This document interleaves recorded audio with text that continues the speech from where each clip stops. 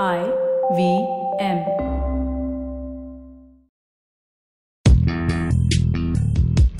Welcome to Paisa Vaisa with Anupam Gupta. This show is a way to help you navigate through the world of money, where to save, how to earn, what to invest in. All you have to do is ask.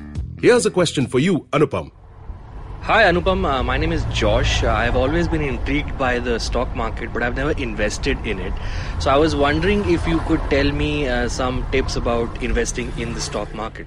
Okay, so the first thing I think you need to know is there's a difference between the stock market, which is a huge place, and there are 5,500 stocks listed on the Bombay Stock Exchange. You don't even know which stock to invest.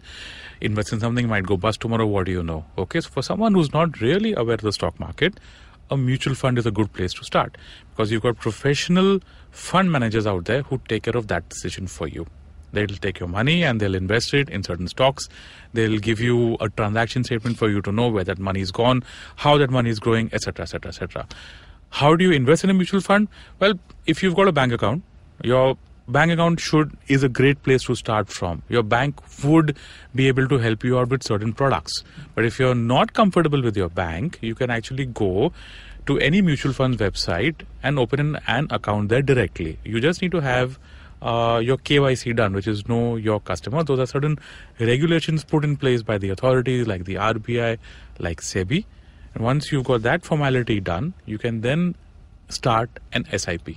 Okay, so that's for starters. How do you get a KYC done? It'll be great if your bank can help you out in that. It's really not that difficult. It's a form.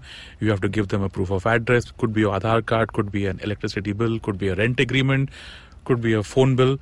And once you've had that documentation done, that will get uploaded into a certain website which is seen by SEBI and by the authority. Then they'll know, okay, you've got your KYC done. Show me the money. You just write a check or you go online and you start an SIP, assuming that's a product that you want.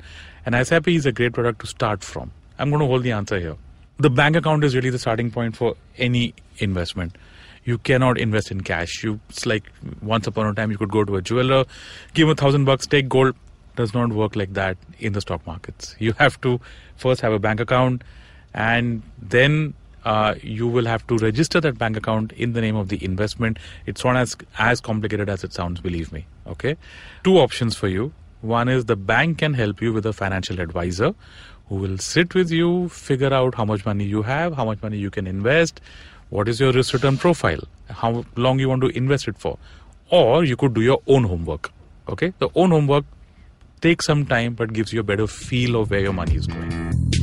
Thanks so much for listening. That was Anupam Gupta on Paisa Vaisa. If you have any money-related questions, you can tweet to us at IVM Podcasts or email us at paisavaisa@indusvox.com. No material on the show should be considered as financial advice. The material on the show is for informational purposes only. Please consult a financial advisor before taking any investment decision.